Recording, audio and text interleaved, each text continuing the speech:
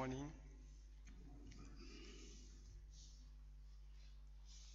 The reading today is taken from the Old Testament book of Zechariah, chapter 5, from verse 1 to 11. Zechariah chapter 5, from verse 1 to 11. Those of us with the Holy Bible, the New International Version, it is on page 668. Hear the word of the Lord.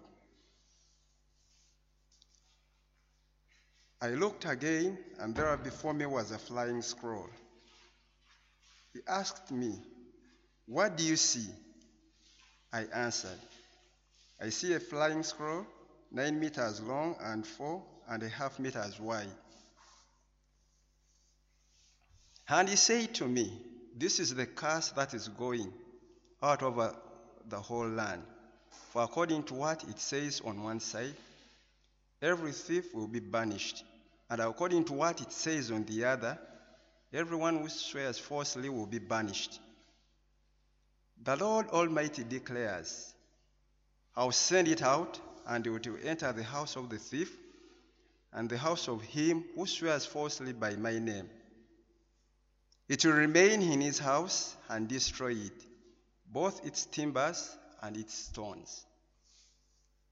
Then the angel who was speaking to me came forward and said to me, "Look up and see what this is that is appearing." I asked, "What is it?" He replied, "It is a measuring basket." And he added, "This is the iniquity of the people throughout the land." Then the cover of lid was raised, and there in the basket sat a woman. He said, "This is wickedness." And he pushed her back into the basket and pushed the lid cover down over its mouth. Then I looked up, and there before me were 2 women with the wind in their wings. They had wings like those of stork, and they lifted up the basket between heaven and earth. "Where are they taking the basket?" I asked the angel who was speaking to me. He replied, "To the country of Babylonia to build a house for it. When it's ready, the basket will be set there in its place." This is the word of the Lord.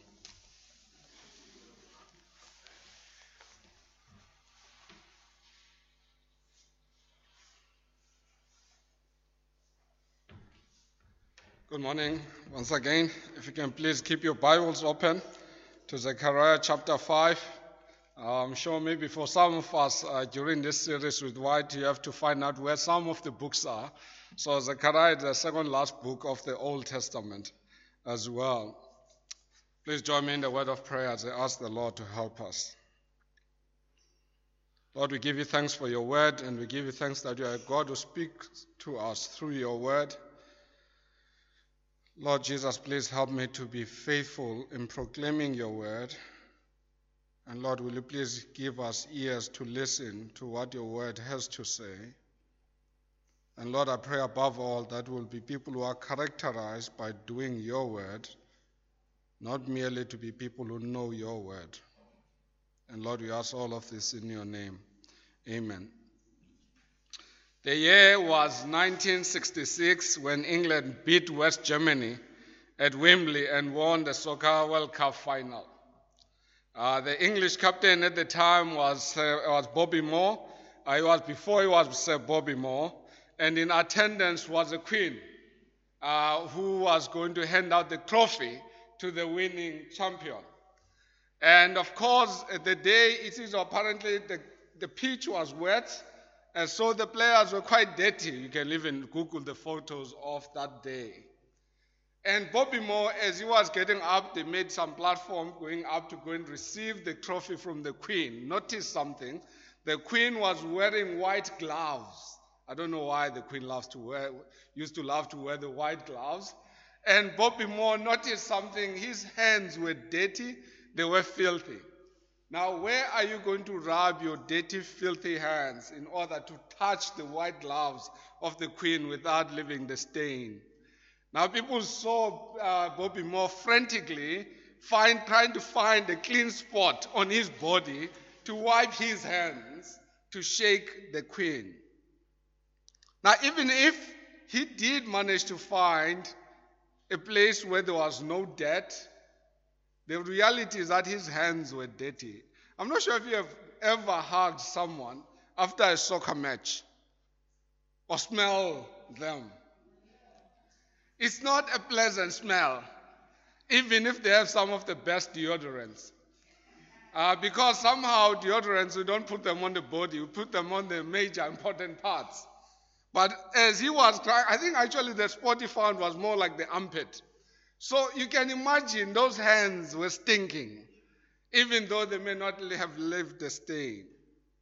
But I wonder though how Bobby Moore will have felt if on the other side it was God, not just a mere human being, the Queen. You see, we all as human beings live in a world where we tend to think, I'm not that bad. Have you seen other people?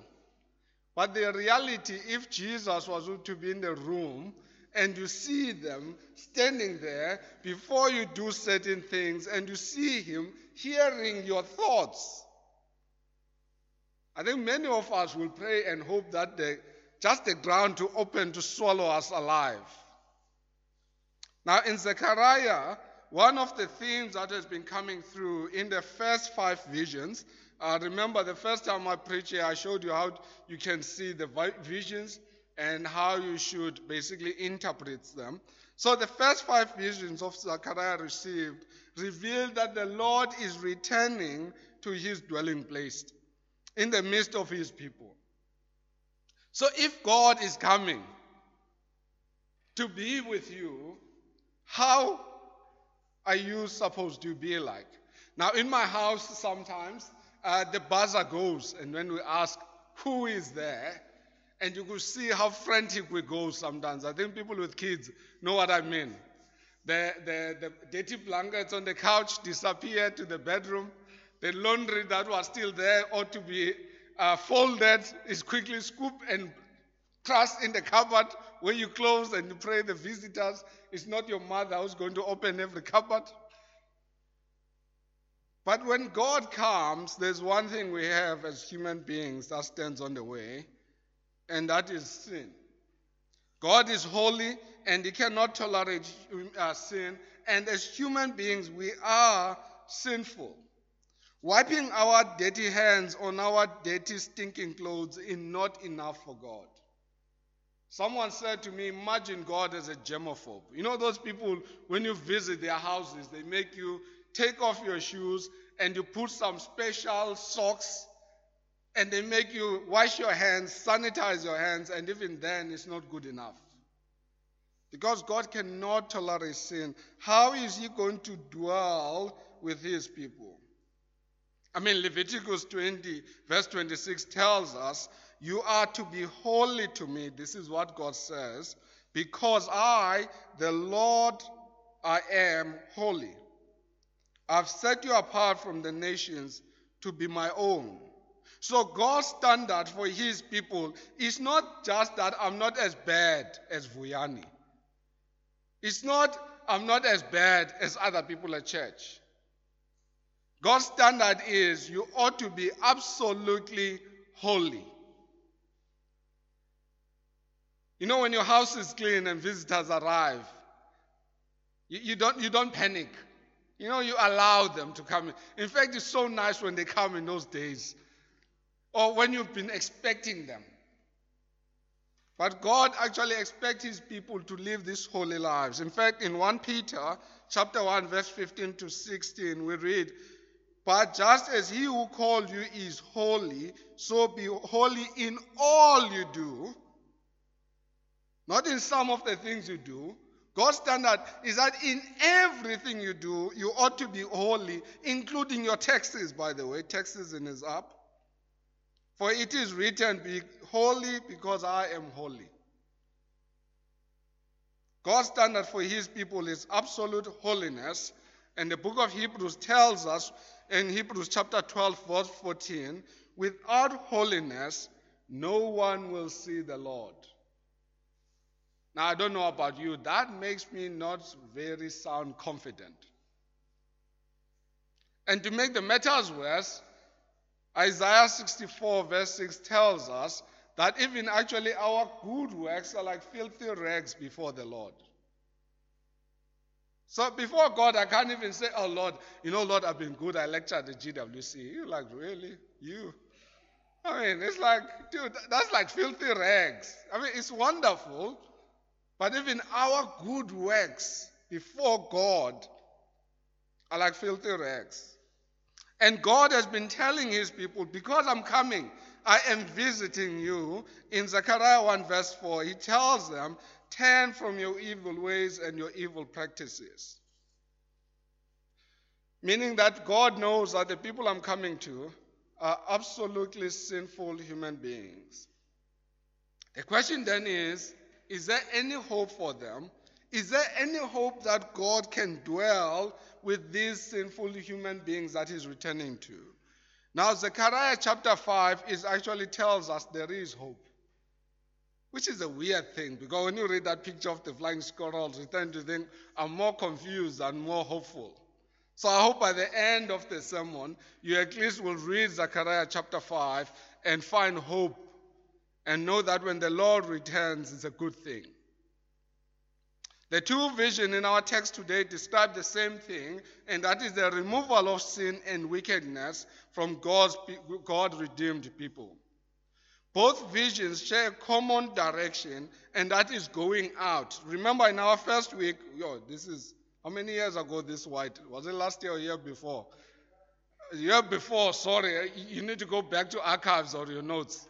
So when I first looked at the book of Zechariah, I said the first few chapters of Zechariah, there's a movement towards Jerusalem. There's a movement of God towards his people. And then what you see from chapter 5 onwards is a movement out of Jerusalem. So what we see in these two visions in our text is actually sin, first of all, going out in Jerusalem, and then the vision about the basket, sin being taken from Jerusalem to Babylon. And that's a message of hope. So let's look at the description of the scroll, the flying scroll. Zechariah chapter 5, verse 1 to 2. I looked again, and there before me was a flying scroll. Remember, I said the other key to read Zechariah is to look at this angel who always describes for Zechariah what he sees. This angel is almost like a tour guide and a teacher who tells Zechariah what the meaning of things are. Look at verse 2. He asked me, what do you see? Now, as a kid, I was so naughty. I used to be scared of certain questions. Like when my aunt asked me certain questions, like, Vuyani, what do you see? I was like, is it a trick question or am I in trouble? I think the mothers know those things, right? It's not that kind of one. I think it's just to draw attention to Zechariah. What do you see? I answered, I see a flying scroll, 20 cubes long and 10 cubes wide. There are a couple of strange things about Zechariah's vision, the vision he receives here. First of all, Zechariah sees a gigantic scroll, which will have been 10 to 15 times longer and bigger than the normal scroll of the days. It's 9 meters by 4.5 meters. And now some scholars, as soon as you see measurements, you know Bible scholars are going to go crazy. People are always trying to find significance of numbers. So some scholars have said, yes, looking at this scroll, you have to look at 1 Kings chapter 6, verse 3. They say it's the same size as the temple porch. So therefore the scroll somehow has to relate to the temple. And then others say, no, that's still not good enough. You have to go to the Holy of Holies in the temple, right? And you look, this scroll has the same dimensions as the wingspan of the 2 cherubims on the Ark of the Covenant that are described in 1 Kings 6, verse 23 to 26. While others will say, no, this actually is similar to the measurements of the tabernacle cited in Exodus 26, verse 15 to 28. So now the question, I'm sure all of you are thinking, so Vuyani, which one is it? And my answer is neither. Because in Zechariah we saw that the significance of all these events are always explained by the angel. The angel doesn't explain to Zechariah what's the significance of the size. I think the size is just there to highlight for us that it is a huge scroll. You know, like sometimes like there's something that like it was massive.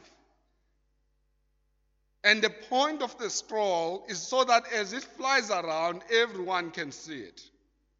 There's a terrible ad in Cape Town that keeps on coming up on the back of the plane. You know what I'm talking about. I won't have to repeat it. There are children's here. Everyone sees it. It's a big dimensions. And this scroll is so that everyone in the land, as Zechariah says, it can see it. So the scroll is huge, bigger than the normal scroll, with the big writing. So that's the first strange thing. It's a huge scroll. The second strange thing about the scroll is that it's written on both sides, which were not common in those days. White can tell you. Most scrolls were written on one side, not on two sides. The only other time in the Bible we have a case of the scroll written on both sides is on Ezekiel chapter 2, verse 9 to 10, where the prophet Ezekiel was made to eat the scroll by God, which contained the word of judgment to the nation. And Exodus 32, the 2 tablets of the 10 commandments. So what is the significance of the fact that the scroll is written on both sides? I think it's again want to emphasize the fullness of God's word contained in it. And this fullness of God's word contained in this scroll is the word of judgment or curses that's going to go out in the world. Isn't that a scary thing? You want to hear God's word and you just get full judgment of it. The third thing we notice about the scroll, which was actually absurd in those days, is flying. I mean, this scroll is flying. It's not. Somehow it moves on its own. It does not need any human agent to remove it. The flying scroll demonstrates that God himself is going to execute justice and judgment in the land by bringing the curse of all who disobeying the law, by bringing curse to all who disobey the law of his covenant. The other thing you'll notice about the flying scroll is more like a smart bomb. It targets. It goes to every house of the thief and every house of those who swear false. It's like those American precise weapons. You can try and change the direction. This scroll is going to find you, and it will find you is going to be an ultimate destruction. But we'll get to that now. So what is the significance of this flying scroll that is gigantic and moving around executing judgment? I think the first thing we need to realize as God's people is that sin will not go unpunished. God is a God of justice who must deal with sin. We live in the time and an age where if you can get away with it, who cares? If you delete your search history, who cares? If you cheat someone out of something you don't get caught, who cares? God says, I care. And for every injustice, I'm going to bring about justice. And that's the scariest thing. Because who in this room can say, hey, there's nothing that my family doesn't know this about me, or someone doesn't know these thoughts about me. There is a sense we should be scared of this flying scroll, because all of us are under the same boat. I remember once we were in high school, we were naughty. My friend who was okay, like in high school, that guy's a good guy. Goes to the principal's office and he comes out. Those days, corporal punishment was allowed. And he's rubbing his bottoms. And you can see, he received it hard. And then I'm in the line. I'm thinking, this guy's okay. I know he's okay. We share the same dorm room with him. I know he's okay. If he gets out of the principal's office crying, then I'm in trouble. Because I know there are lots of things that even teachers know about. So this scroll basically tells us God, we are not getting to get away with it. It is a thief, and everyone who swears falsely, that is going to be caught by it. Now in South Africa, business people always look of the ways of cheating the taxman. And we get away with it, right? Creative accounting, creative booking, everyone, even Christians, says it's a standard practice, Vuyani. Well, you might get away with it because our government at times is very highly incompetent, but not from God's perspective. Students at GWC always struggle with plagiarism. And sometimes you can cheat the system. Use synonyms so that it cannot be detected. But well, God is going to see it and detect it. So, but a little bit of a background. Why is God a God who curses his people? I mean, that sounds strange, to say God curses his people. We all live in the time and age that says God loves his people. We all want God of love, but the God who curses people seems to be a strange concept. Now we need to look at Zechariah chapter 5 in light of Deuteronomy 28, which was actually talking about the blessings for covenantal obedience and curses for covenantal disobedience. You see, God delights in blessing his children who live according to his will. But as God is a God of justice, he has to deal with sin. In Deuteronomy 28, verse 15 to 16, and verse 19 to 20, we read, "If you do not obey the Lord your God and do not carefully follow all his commandments and decrees I'm giving you today, all these curses will come on you and overtake you. You will be cursed in the city and cursed in the country. You will be cursed when you come in and cursed when you go out. The Lord will send on you curses, confusion, rebuke in everything you put your hand to, until you are destroyed and come to sudden ruin, because of the evil you have done in forsaking him." Man, that's harsh. Imagine your father saying this to you. Some of you are like, yo. But there's a consequences about forsaking God.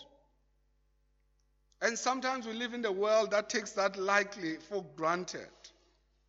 But there will be serious consequences when we forsake God in what we do.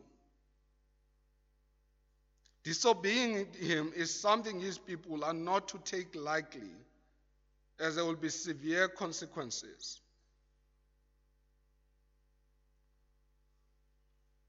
So don't get to the trap of thinking you are not as bad as other people. You are. And the better you know you are, the easier it is for us to seek God. You see, I think sometimes Satan likes to fool us so that we fool ourselves to think, actually God must be impressed to have me. Somehow, God must be happy, must be very pleased with me. And we forget that actually the only thing I bring in this relationship is sin. And all the good blessings come from him. Think of the story of Bobby Moore again. The last person who should have been worried about their dirty hands was Bobby Moore when he won the World Cup. After all, what were they going to sing? God Save the Queen. This was supposed to bring pride to the British nation. You won it for the Queen. You can even say it. This was for the Queen, and the Queen is there. In fact, he got knighted after it.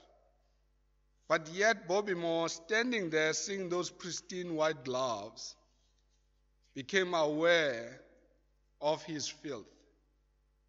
Even at the most precious time in the English history, because English had not really won lots of World Cups even though they have the good league. And many of us, we forget actually when we stand before God, we will all wish for the ground to open up and swallow us. Have you seen how all the Old Testament prophets, when they come before God, the first thing they all do is to fall flat on their face and they say, unworthy.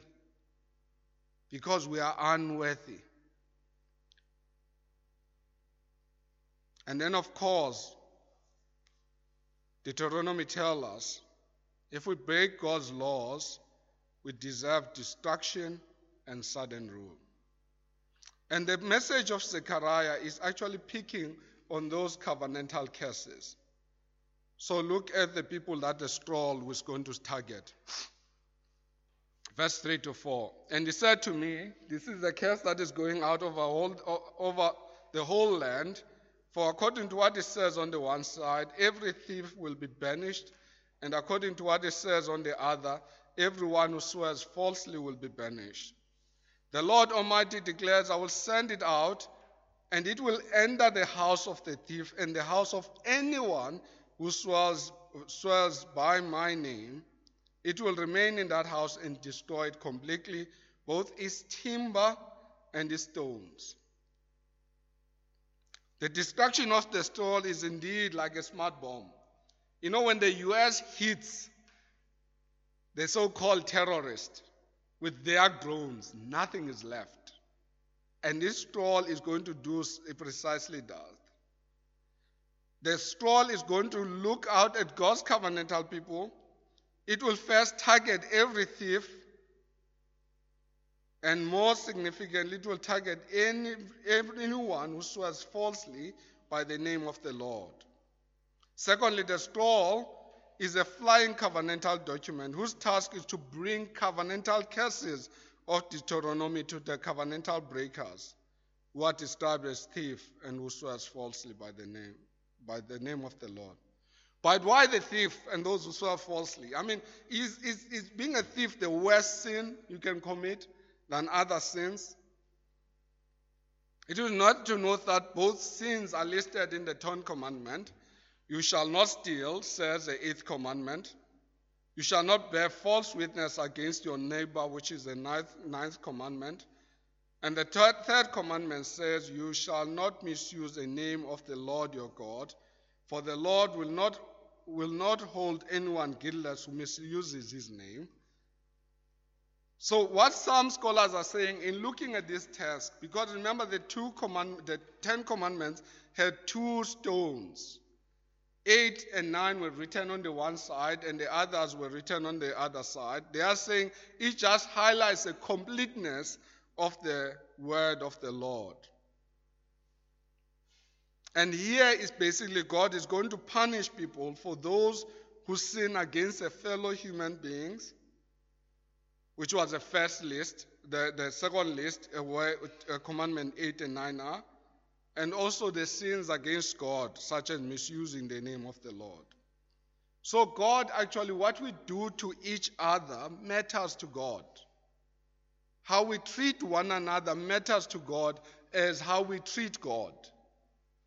Sometimes as Christians, we have this unholy way of looking at life. As long as I pay my tithes at church, as long as I pray at church, I'm okay, right? While at work, everyone gets so shocked that you are a Christian. You know, there are people who work under them, they're like, that person a Christian? No ways. But guess what everyone at church says about them? And they are such a wonderful, godly person. Even their generosity at church towards God's people is just amazing. They are loved, but at work, they are vicious. Now, as a Christian, you can't have this secular and sacred divide. God will hold us responsible for what we do at work and what we do at home and what we do at church. So, sinning against God's people and sinning against God are equally condemned in the Bible. But there's something else taking place here that is actually contextual. And that is, remember, this is the time when this takes place in the history. So people are returning from exile. They are rebuilding. And these two particular sins are actually the most tempting sins of the day. Remember, in those days, there were no quantity surveyors. Like if you go to the Eastern Cape, boundary walls, it's so weird. I go to my dad's side and we just discovered that actually my grandmother had a wonderful field someone has been using illegally for the past, since 1970.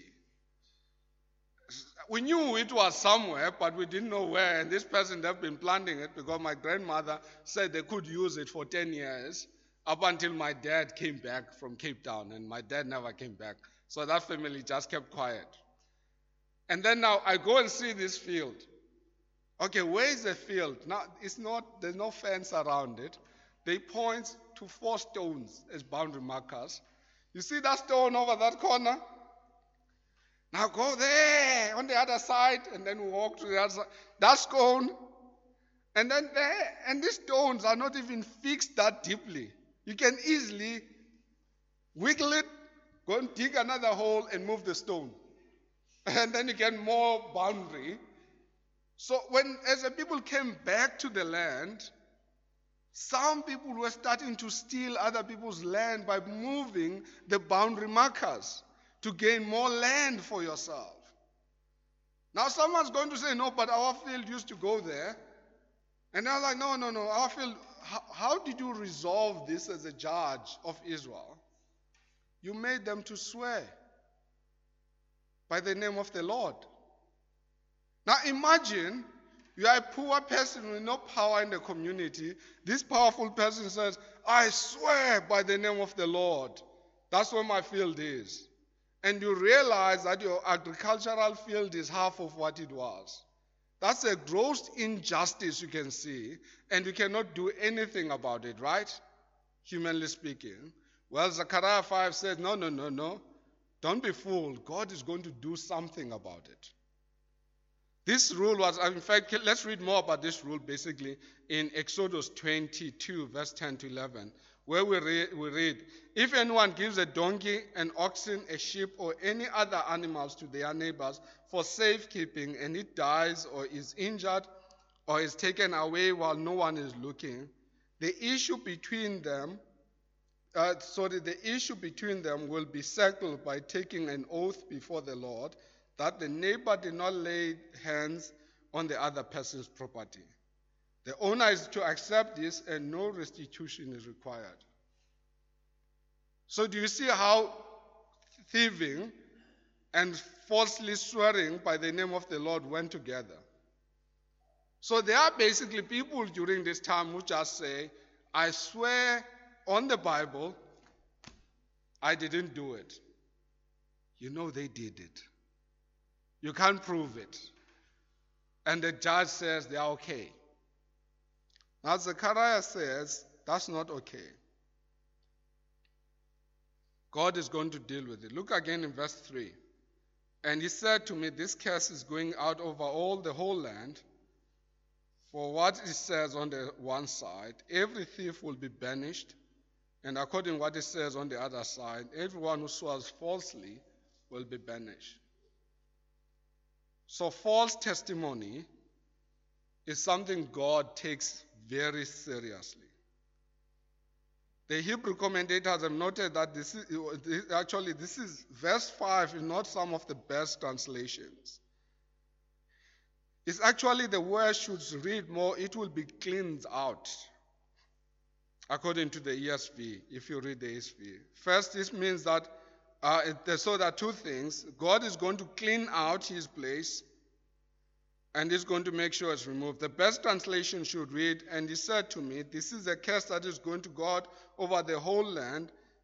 Every thief has been acquitted. That's the right, actually, Hebrew translation. Every thief who has been acquitted on the one side, and everyone who swears falsely has been acquitted from what it says on the other side. So God is going to deal with an injustice in the land. Some people who are supposed to pay got away with it. In South African history, we know this very much. There are people who went to jail who were simply following the orders of their commanders. And their commanders who made those deals, but were too powerful, and justice was never meted out. So in the human court, they've been acquitted.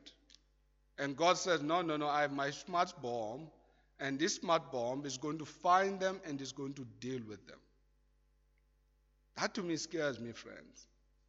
Because it means ultimately, human opinions of the self, of who I am, count nothing before God.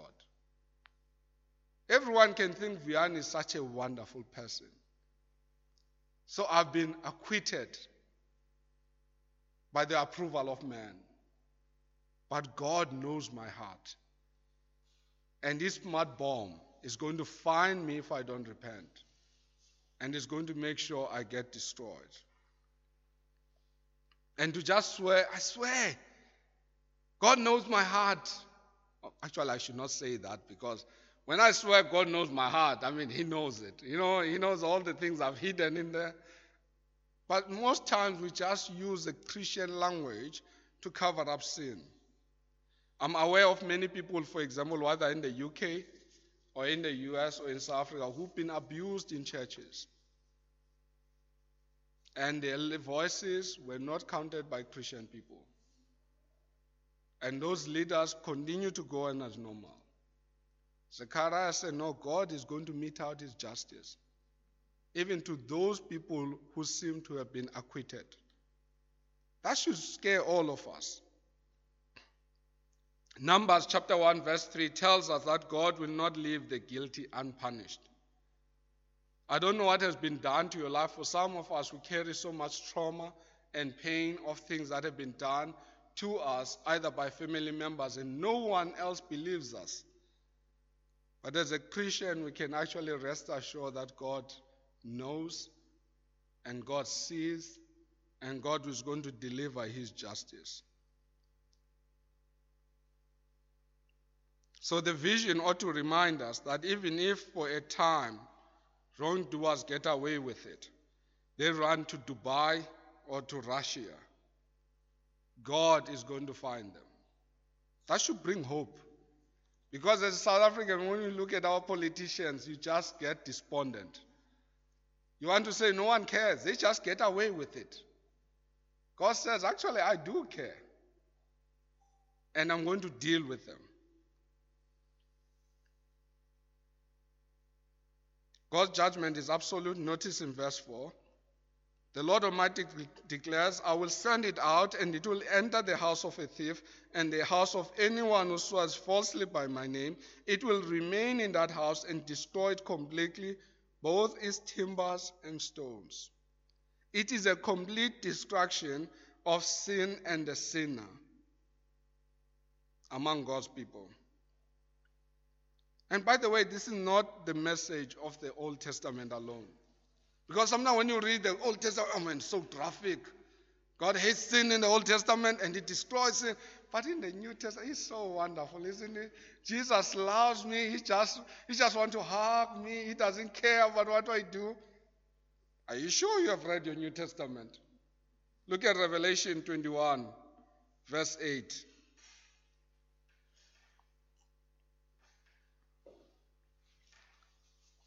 But the cowardly, the unbelieving, the vile, the murderer, the sexual immoral, those who practice magical art, the idolaters, and all liars, they will be consigned to the fiery lake of burning sulfur.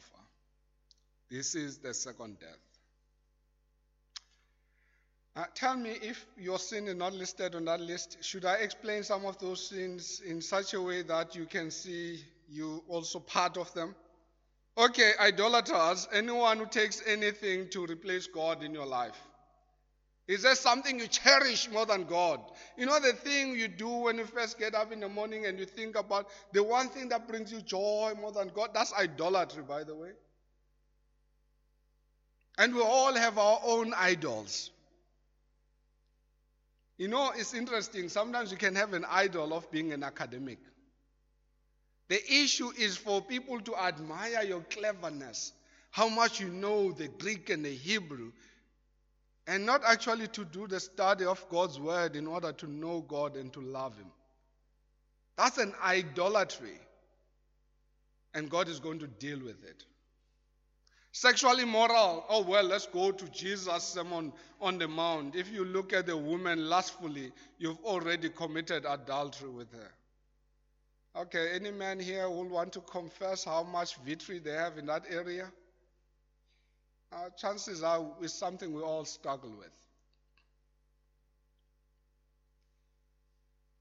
So what the New Testament tells us as well, the Old Testament, we ought not to take sin lightly. Looking at 2 Corinthians 7 verse 1, it said, therefore, since we have these promises, dear friends, let us purify ourselves from everything that contaminates the body and spirit, perfecting holiness out of reverence for God. Christian attitude should never be the attitude that is indifferent towards sin, because God is going to destroy sin. But this raises a question, though. If God will not tolerate sin and is going to destroy those who sin against Him, who will be able to withstand? I mean, that kind of heaven is going to be very empty.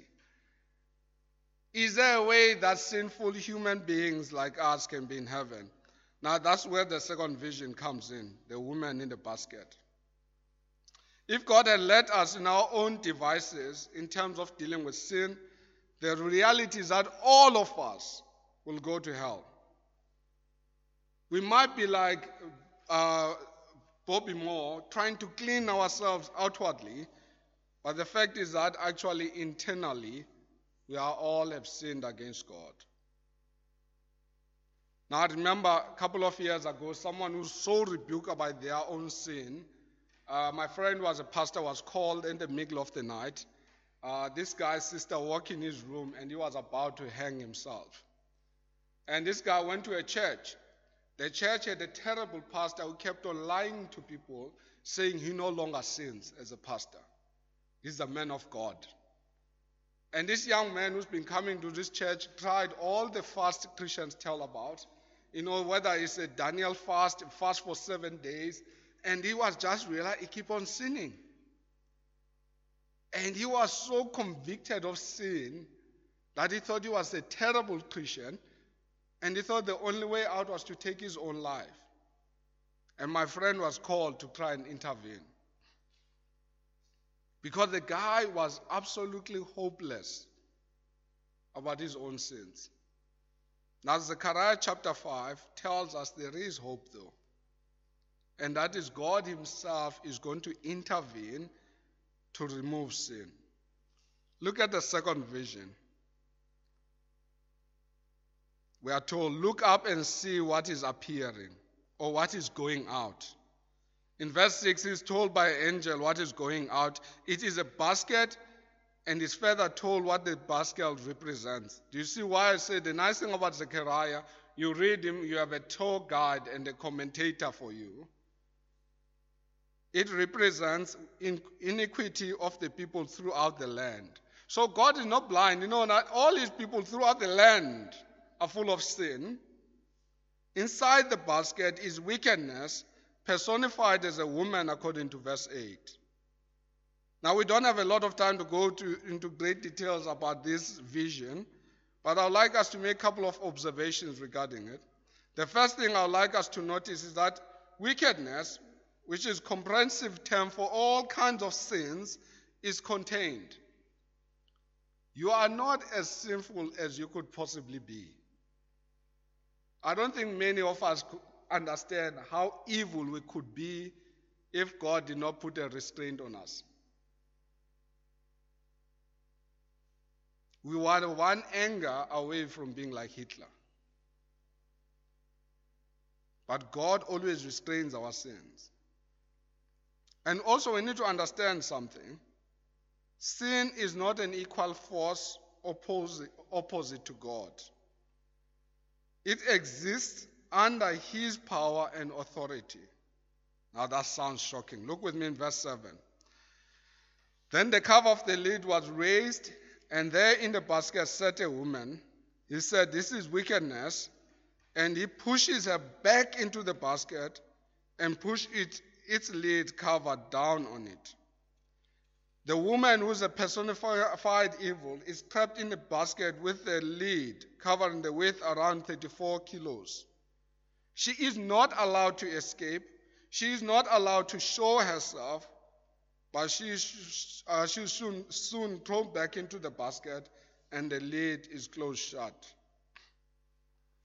And then so sin, while we know is there, while we know Satan actually tempts us, he's not running a free rampage against God's people. Remember the story of Job and Satan? He had to get permission from God. He couldn't just do whatever he wanted to do to you. Do you know what 1 Corinthians tells us? When we are tempted, Lord always makes a way out. But notice the other thing in this vision. There are two women with wind in their wings. They have wings like those of a stork, and they lifted up the basket between heaven and earth in verse 9. The significance of these two winged creatures is that they are in motion with the wind in their wings. According to Psalm verse 18, verse 10, the wind is the divine agency of motion, meaning that whatever these two winged creatures were doing is at the Lord's command. In verse 11, we hear the two winged creatures took the basket to the country of Babylon to build a house for it. When the house is ready, the basket will sit there in its place. The basket will stay there permanently while God's house is being built in Jerusalem. Wickedness will be housed in Babylon, and Jerusalem, which represents God's dwelling place, wickedness will be removed from it. Therefore, there seems to be an antithesis happening in this text of the building a house for the Lord and the building a house for wickedness. It is interesting in the book of Revelation 18, Babylon is depicted as a woman who constantly opposes God's people, a woman who constantly enticing the people to fall into sin and to neglect God. But again, in Revelation 18, though, tells us that in the end, Babylon will be destroyed. Here in Zechariah, however, it is not the destruction in view, rather sin being removed from God's people to where it belongs, where at the end it will be destroyed. In Zechariah 3, verse 9, the Lord promised to remove sin from his people. This text talks about the fulfillment of that promise. But ultimately, we know how God removed sin from his people. It was through the death of his son, Jesus Christ, on the cross. It was through his blood, the one who was innocent, who died for the sinful, so that our sins can be removed from us. In 2 Corinthians 5, verse 21, we read, God made him who knew no sin to be sin for us, so that in him we might become the righteousness of God. What we see is actually sin is very costly. If your sin Jesus did not die for, you will pay for it. And that means absolute destruction of you and everything you stand for. But if you trust in Jesus, your sin has been paid for by him. And guess where your destiny is? Jesus told us in John's Gospel, he's going to prepare a place for us. While for those who don't believe in him, well, they'll be joining Babylon. There's also another place reserved for them, which is actually an eternal destruction, where there will be no ceasing of pain. But for those who belong in Jesus, it's going to be a time of rejoicing. So that when he comes, I know that my house is dirty, but he cleaned it. He took care of it. When he comes, it's like when I welcome, sometimes some of my family members say, my sisters are wonderful. They say, my brother, we know travel a lot. We just want to bless you this week. I'm coming to your house to clean it. And let me tell you, my sister, when she cleans, she cleans. She finds all the dirty things in my house. And they come back like, wow, spotless. When Jesus returns, we know the one who cleansed us, the one who paid our penalty. He took care of it. His righteousness becomes ours, and therefore I can stand before God. But if we reject him, guess what awaits you? Absolute destruction. So let us pray.